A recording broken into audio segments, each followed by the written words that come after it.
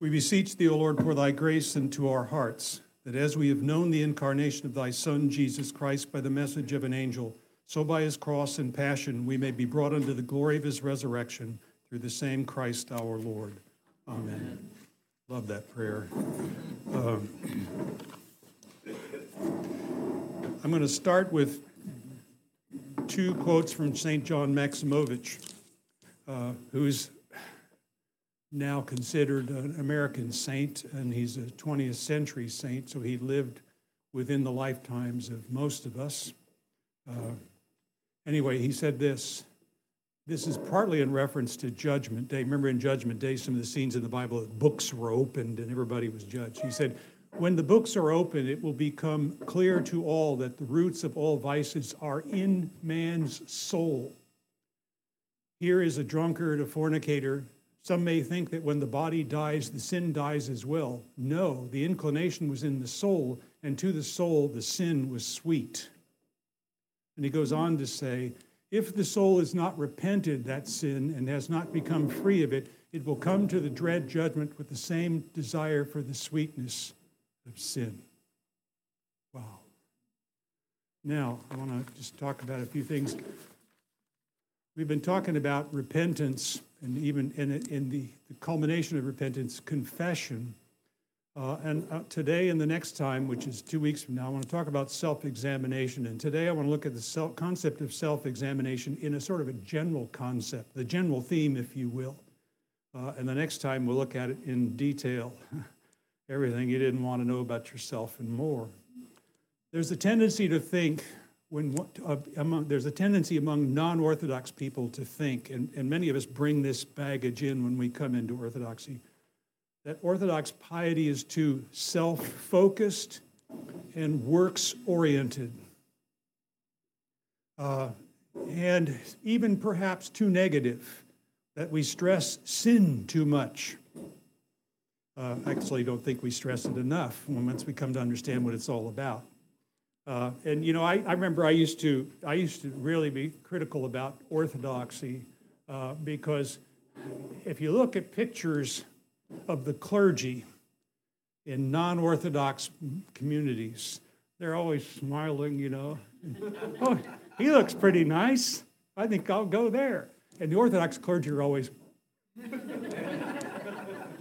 So you can get the wrong impression.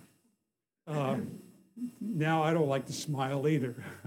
I prefer not to, at least when the picture taking is occurring. And for many in Orthodoxy, there's a reason for that, and it has to do with the spiritual struggle. It is a job, and it is work. And yet, you can say that we're self-focused and works-oriented. We're not really works-oriented. We just understand that we have to respond to God in more ways than just believing. It's active. That belief in itself is an active thing. And this is a negative. I tried to tell you that self-examination and confession is a positive thing. Think positive no matter what. Think positive. It is a positive thing. It is a good thing to look into our own souls and see how far short of the mark we have fallen. It is a good thing. The enemy doesn't want us looking because we're his as long as we don't look. So the first question that has to be answered is, what then is sin? Well, we think of sin as, you know, I did something really heinously wrong, and God is really hacked off up there. He's up there. Rooney, you've had it, buddy. I can't wait for the next chance to get you. Well, if that's the case, I would have been doomed long ago. Long ago. Sin really, in both Greek and Hebrew, means, and it's funny, two languages that are entirely different linguistic groups have words that have the same meaning. And it means to fall short of a mark, to shoot at a target and miss it.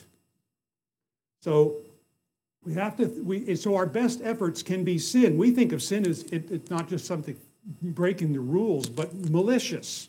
So if I meant well, it's not really sin. You know, I've told you that cartoon, the Far Side cartoon. Far Side has great Christian cartoons, by the way. And one of them shows these two guys being led off to the fiery pit by demons. And one of them has said something, and the one behind him says, "Of course you meant well. We all meant well." So sin is falling short of the mark. And that may include our best efforts. For those of you who are married, know how it is to say something to your spouse with all good, especially you guys, to say something to your spouses with all good intentions and it backfires. And suddenly the person you love and cherish the most has been deeply grieved by something you said. And you're going, huh? There's an old thing about that. Men in relationships are like a bug on the wheel of a car, that the car starts to move. And as the tire's going around and the bug is about to be squashed, he goes, huh?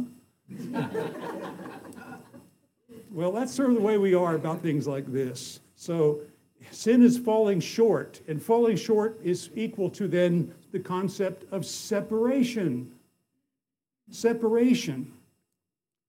And punishment, because the Old Testament is filled with examples of God's anger was kindled and these kinds of things, and the notion of punishment really comes down to letting us suffer the consequences of our actions. When we demand going our own way, God's going to let us have our way. And how often do we do it? And what is sin? If it's falling short of the mark, it's also a demanding of our own way, because our ways just don't measure up. And the Lord, in order to teach us, is going to let us suffer the consequences of our actions. And sometimes I think I'm so tired of learning the hard way. But for someone like me, that may be the only way I know these things, So I don't know. Punishment equals letting us suffer the consequences of our actions.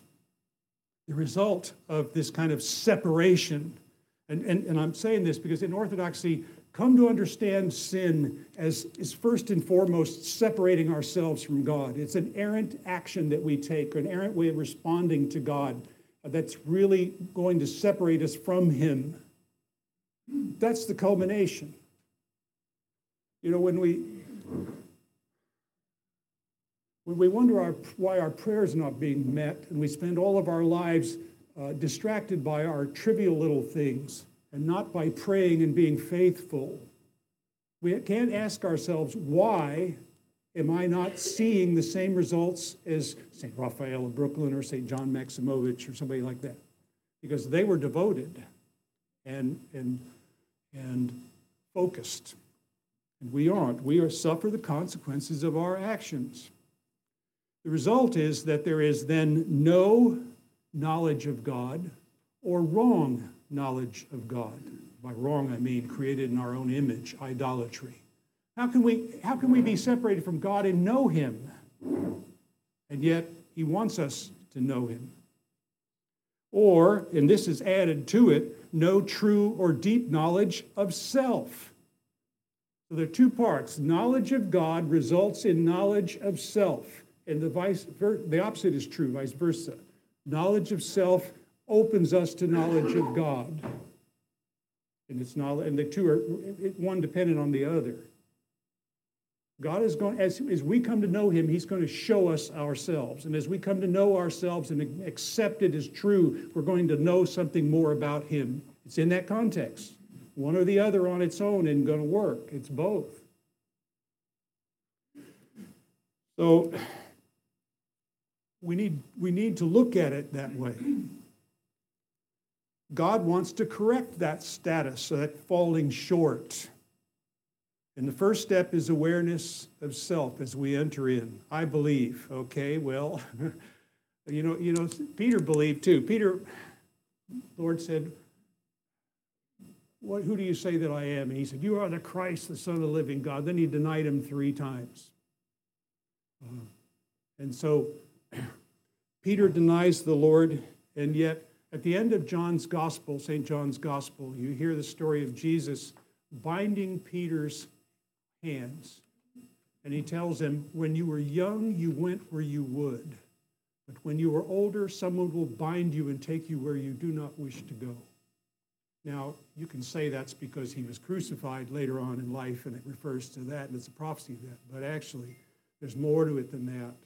And that is, when we go to follow Christ, He will lead us where often we don't want to go, or things in directions in which we never expected it. And it just is what it is, and it's always good. And the knowledge and experience of God is always present in that experience. That's why we must go. We mustn't demand that it be our way. because he might let us have our way. And I can tell you from experience what results when you get your own way. All my regrets go back to that kind of stuff. So the first step is awareness of self, as we truly are. We truly are. We learn, and you sort of alluded to this in your sermon, maybe we are the world's ills.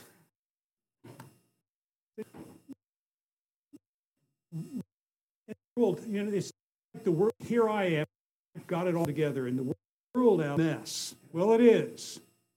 But that's because there are a bunch of people out there just like me, and I'm a part of it. And I'm a mess. And I can't correct you, I can correct me. And what I have to say to you, unless I'm busy working on me, makes no sense because I don't know what I'm talking about. I do know what I'm talking about because I've been working on this a long time, and it's a never-ending battle, isn't it? So we are the problem of the world's ills. So resolving the issue starts with us. Remember, I mentioned last time and the times before. The way of the journey starts with the small things. Do the small things faithfully. So looking inwardly at ourselves and beginning to work on those in cooperation with God's grace is such a small thing.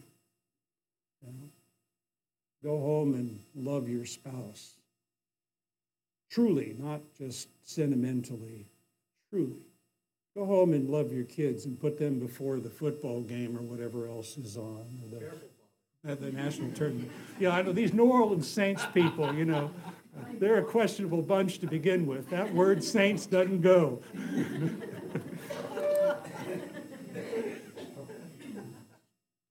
He can go back where he came from, right? So we are the problem with the world's ills. We have to deal with ourselves. And that's what self-examination is, or even repentance.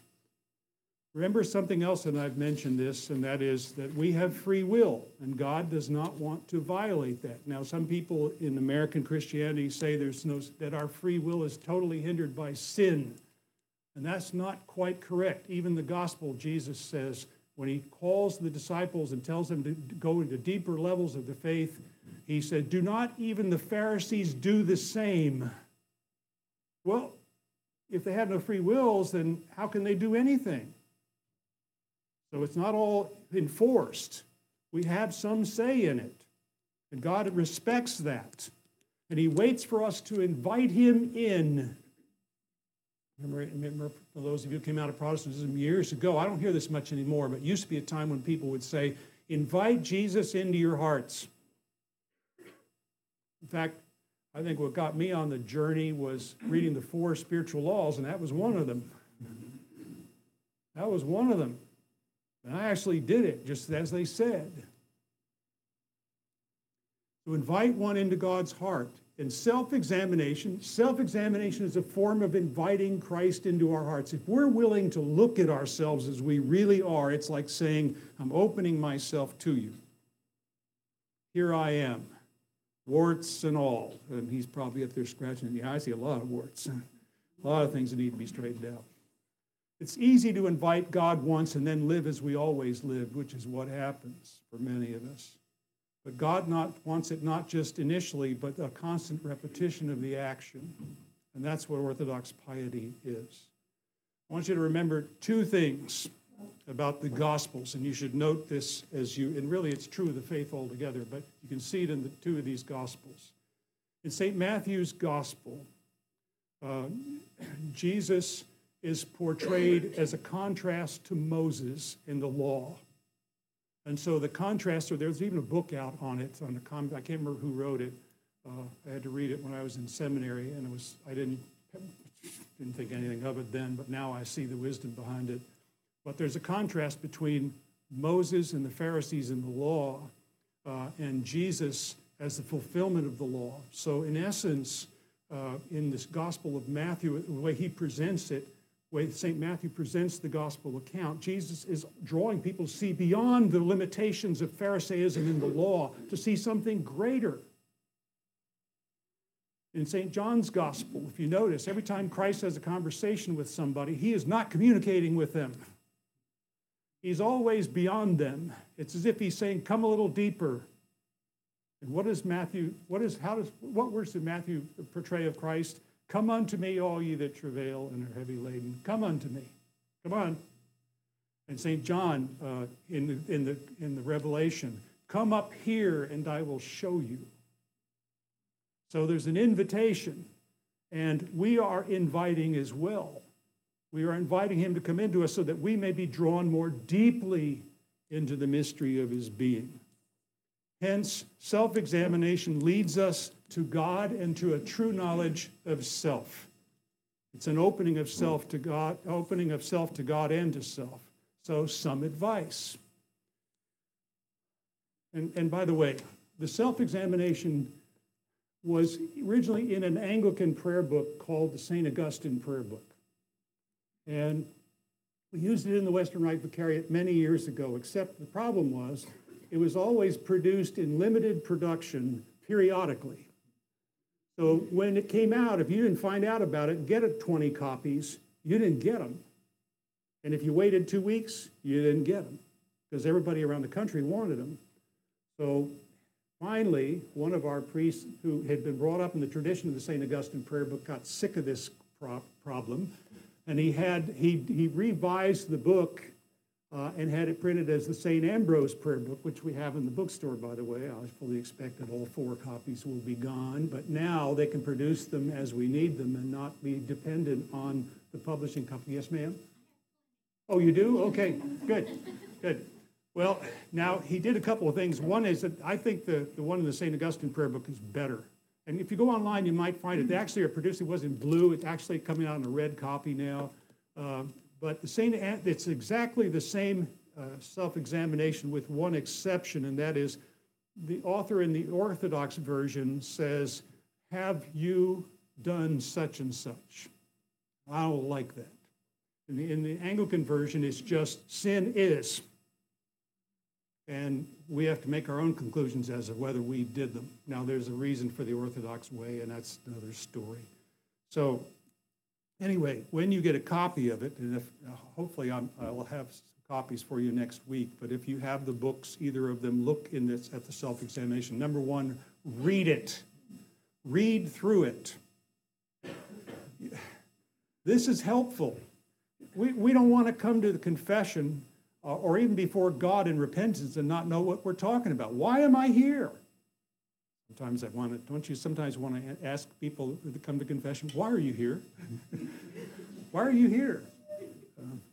We were on a trip one time, and there was a young lady who was serving our table, and she had an Eastern European accent, and I think there was some reason we knew she had been Orthodox once upon a time, and so we introduced ourselves to her and talked to her, and she'd been in the United States a number of years, and she was now going to some Protestant church.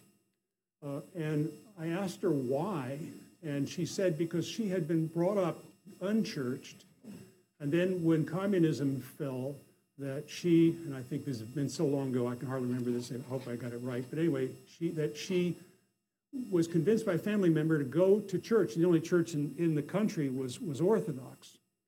So then she was told that she had to make her confession. So she went to make her confession, and she was really offended when the priest started, as she put it, prying into the personal aspects of her life. And I think she came in there and didn't have anything to confess because she didn't know how to do it.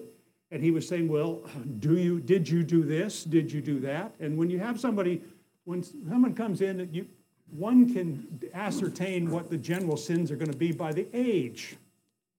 You're all laughing because it's true. We get different kinds as we get older, we get judgmental and hypocritical, that kind of thing. So then you can talk about sins of judgment. If it's a young person, you can talk about fornication and things like that. They're just different age groups. We do different things. So I think that she left the church because she didn't understand. So that's why I like the one in the St. Augustine prayer. It just says it up front. And the thing is that to read it and note what applies to ourselves. What do I do here? Not, well, I hope that so-and-so is reading this. Hope Father Mark got this one. That's what he's saying about me. Anyway, know what applies to ourselves. Don't become mired in debate. And by debate, I mean over what it means. Well, I want to take exception to that word. Get over it. Just let it go. I guarantee you there will be things in the St. Augustine prayer book, in the self-examination, that you will not think the first time you read through it, it's sin. It is. That's okay. Just let it go. Don't bog down over it. When I was in college, I hated multiple choice tests. Now, what college student hates multiple choice tests? You know why I hated them? Because I could argue the meaning of any question.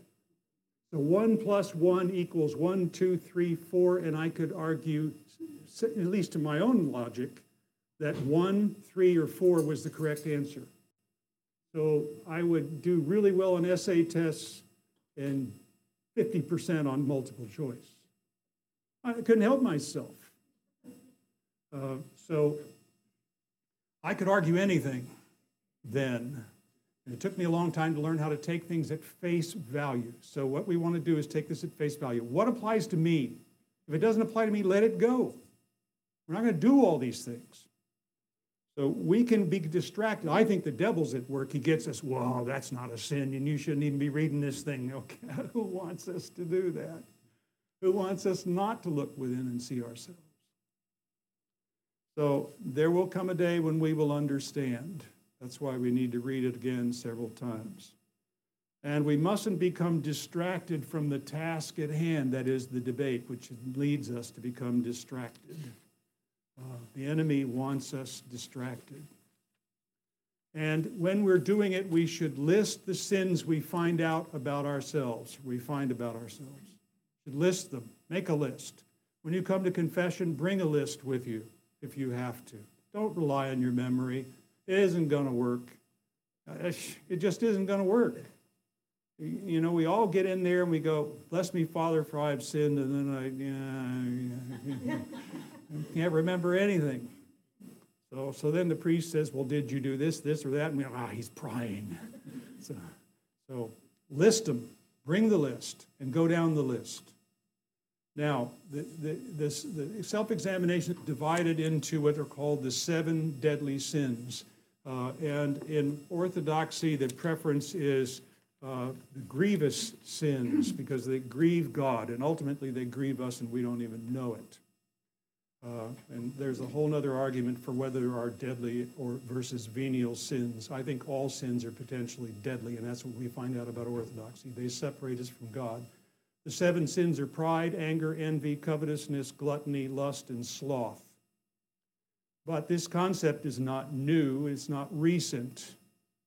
It's very old. The earliest version of it comes to us, in the first version that I know of in written form, comes to us from the late 4th, early 5th century from St. John Cassian, who had been an Eastern Rite monk, an Eastern monk, who moved to France and was consulted by a number of the monasteries of the Western tradition as to what he had learned and what they could glean from him in Eastern monasticism. And he came out with 8 versions of it. Pride, anger, dejection, covetousness, gluttony, fornication, in place of dejection, acidity, which is like sloth, and vainglory. So vainglory and pride are really 2 parts of the same thing. So really it comes down to 7, although he listed 8. And what I want to do is to take the prayer, those 2 self-examinations, and just tell you these definitions. As I do this, I want you to think about yourselves. And don't confess anything and don't raise any hands. And I don't want to know. This is his responsibility. Remember, I'm just the flunky who hangs on around here. So he does all the dirty work. So keep that in mind. Please, please. Anyway, pride. Putting self in the place of God is the center and objective of our life or of some department thereof. It is the refusal to recognize our status as creatures, dependent on God for our existence and placed by him in a specific relationship to the rest of his creation. Do that all the time. We're the center of the universe, right? Anger, open rebellion against God or our fellow creatures. Its purpose and desire is to eliminate any obstacle to our self-seeking, to retaliate against any threat to our security, to avenge insult or injury to our person. Envy, dissatisfaction with our place in God's order of creation, manifested in begrudging his gifts and vocation to others. Covetousness, refusal to respect the integrity of other creatures, expressed in the inordinate accumulation of material things, in the use of other persons for our personal advantage, or in the quest for status, power, or security at their expense. Please resist the temptation to think, I hope so-and-so is listening. Gluttony, overindulgence of natural appetites for food and drink, and by extension, the inordinate quest for pleasure or comfort. Lust, here the definition is only about sexuality, but it's more than that. Misuse of sex for personal gratification, debasing it from the holy purpose for which God has given it to us. Look at TV.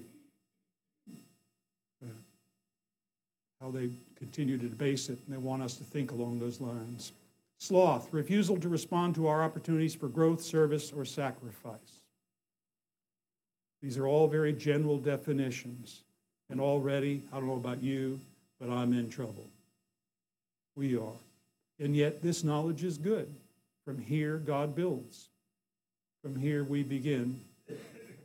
Remember the Jesus of Nazareth movie, TV series, and the last thing when he sees that the tomb is empty, Zerah, the fictional character who represents the Sanhedrin, says, now it begins.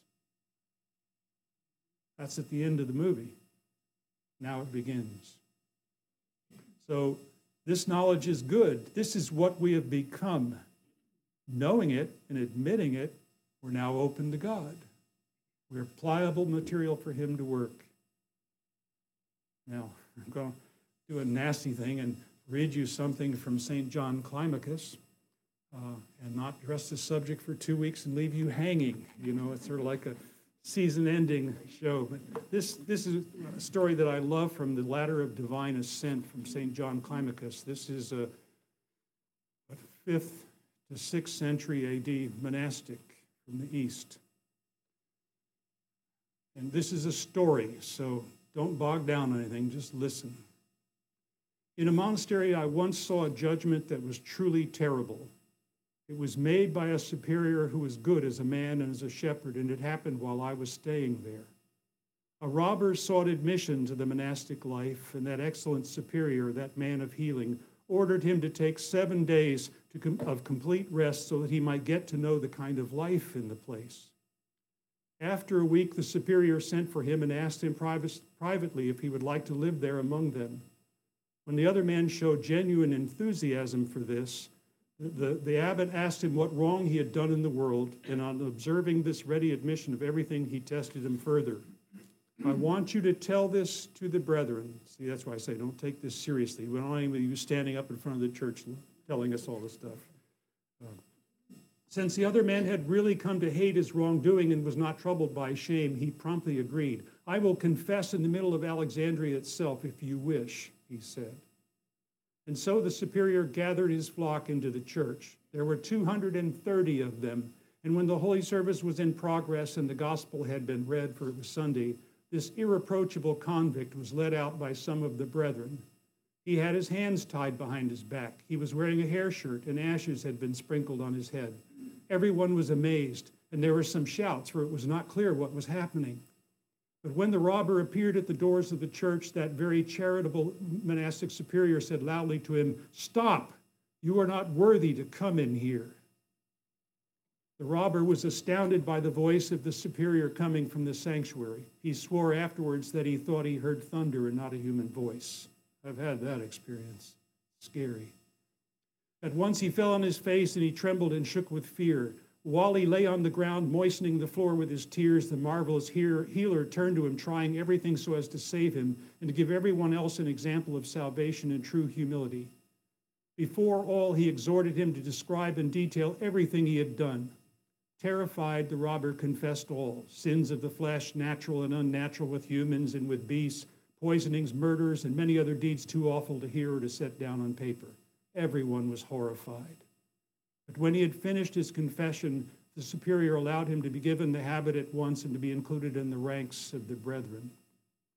I was amazed by the wisdom of that holy man, and when we were alone, I asked him why he had contrived such an extraordinary spectacle. See, he saw it as contriving. For two reasons, this true healer replied. First, so that this man, having confessed now in shame, might in the future be spared fresh remorse for these deeds, which is what happened. He did not rise up from the floor, Brother John, until he had been granted forgiveness of all his sins. Have no doubt about this. Indeed, one of the brethren who was present told me he saw a terrifying figure holding a book and a pen and crossing off each sin as it was confessed. But there was a second reason. There are some among the brethren who have not confessed their sins, and I want to encourage them to make their confession. What a story. We're not facing anything nearly as threatening. So we can look at ourselves and find joy in seeing how wretched we are. Because once we admit that, we get healed. And that's where we're going in this life. So anyway.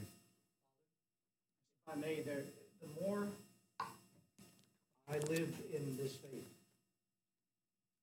the more I come to understand everything that Father's talking about of this self-examination. It really is this. We say this term, and I've spoken with a few of you of this in conversation at times, because I thought it might help you. This is a good time for us all to hear it. We speak in our faith of this beautiful, beautiful word that is all about our salvation as a gift from God, and it's the word illumination. You know, as I know,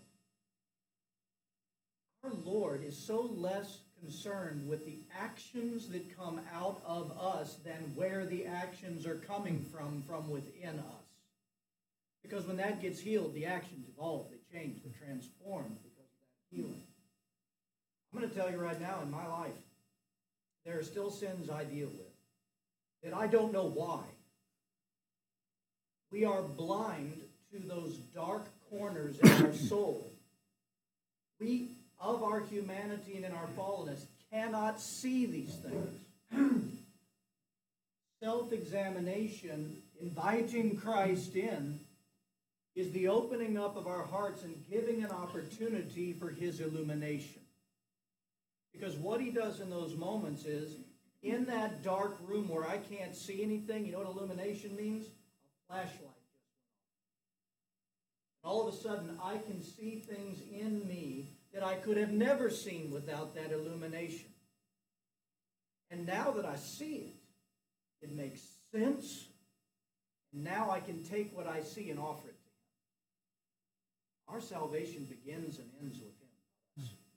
But the self-examination is our cooperation with our healer. Let me promise you this, not once in my life has he ever illuminated in that darkness more than I could handle. If I saw all the reasons for all my sins at once, I'd be a wreck. I'd be cracked. But he's merciful. The glory of self-examination and how Father was talking about it, drawing us to God, drawing us near to God, is that God truly uses that illumination to show us why we are. That's when the real healing starts. Maybe you could also see it. I noticed, just sort of an example here. If you're in the church, you all know there are some days when the sun comes through those top windows, and if you're in the wrong pew, you get it right in the face. For some of us, it's because we're so holy, right, that the light is shining down. But you've all seen this scenario before. You can be sitting in there in the regular light, sunlight coming through directly, and the air looks clear. And the minute the sun's ray shines through, you see all the dust particles in there. You've seen it. Well, that's the way our sin is. Once we invite God in, he begins to lighten up the road. Then we see all the dirt in there. And there's a whole lot. And sometimes I see all that dust in the air, and I think, I think I'd just rather not know what I'm breathing up here, So that's the way we feel. We don't really want to know. I remember a Protestant minister named Bob Mumford, in one moment of piety, he said, in his prayers, he said, "God, show me to me." And so he went through this little episode where the Lord began to reveal to himself good vision of himself. And he said he finally had to tell God to stop because he couldn't handle it anymore. So, Father Mark is correct. God is not going to give us in something like this more than we can handle. So we need not fear it. We need to embrace it and move into it. And it's one of the earmarks of successful, if you can call it that, discipleship. Saints are all confessing people. Anyway, that's it. Thank you.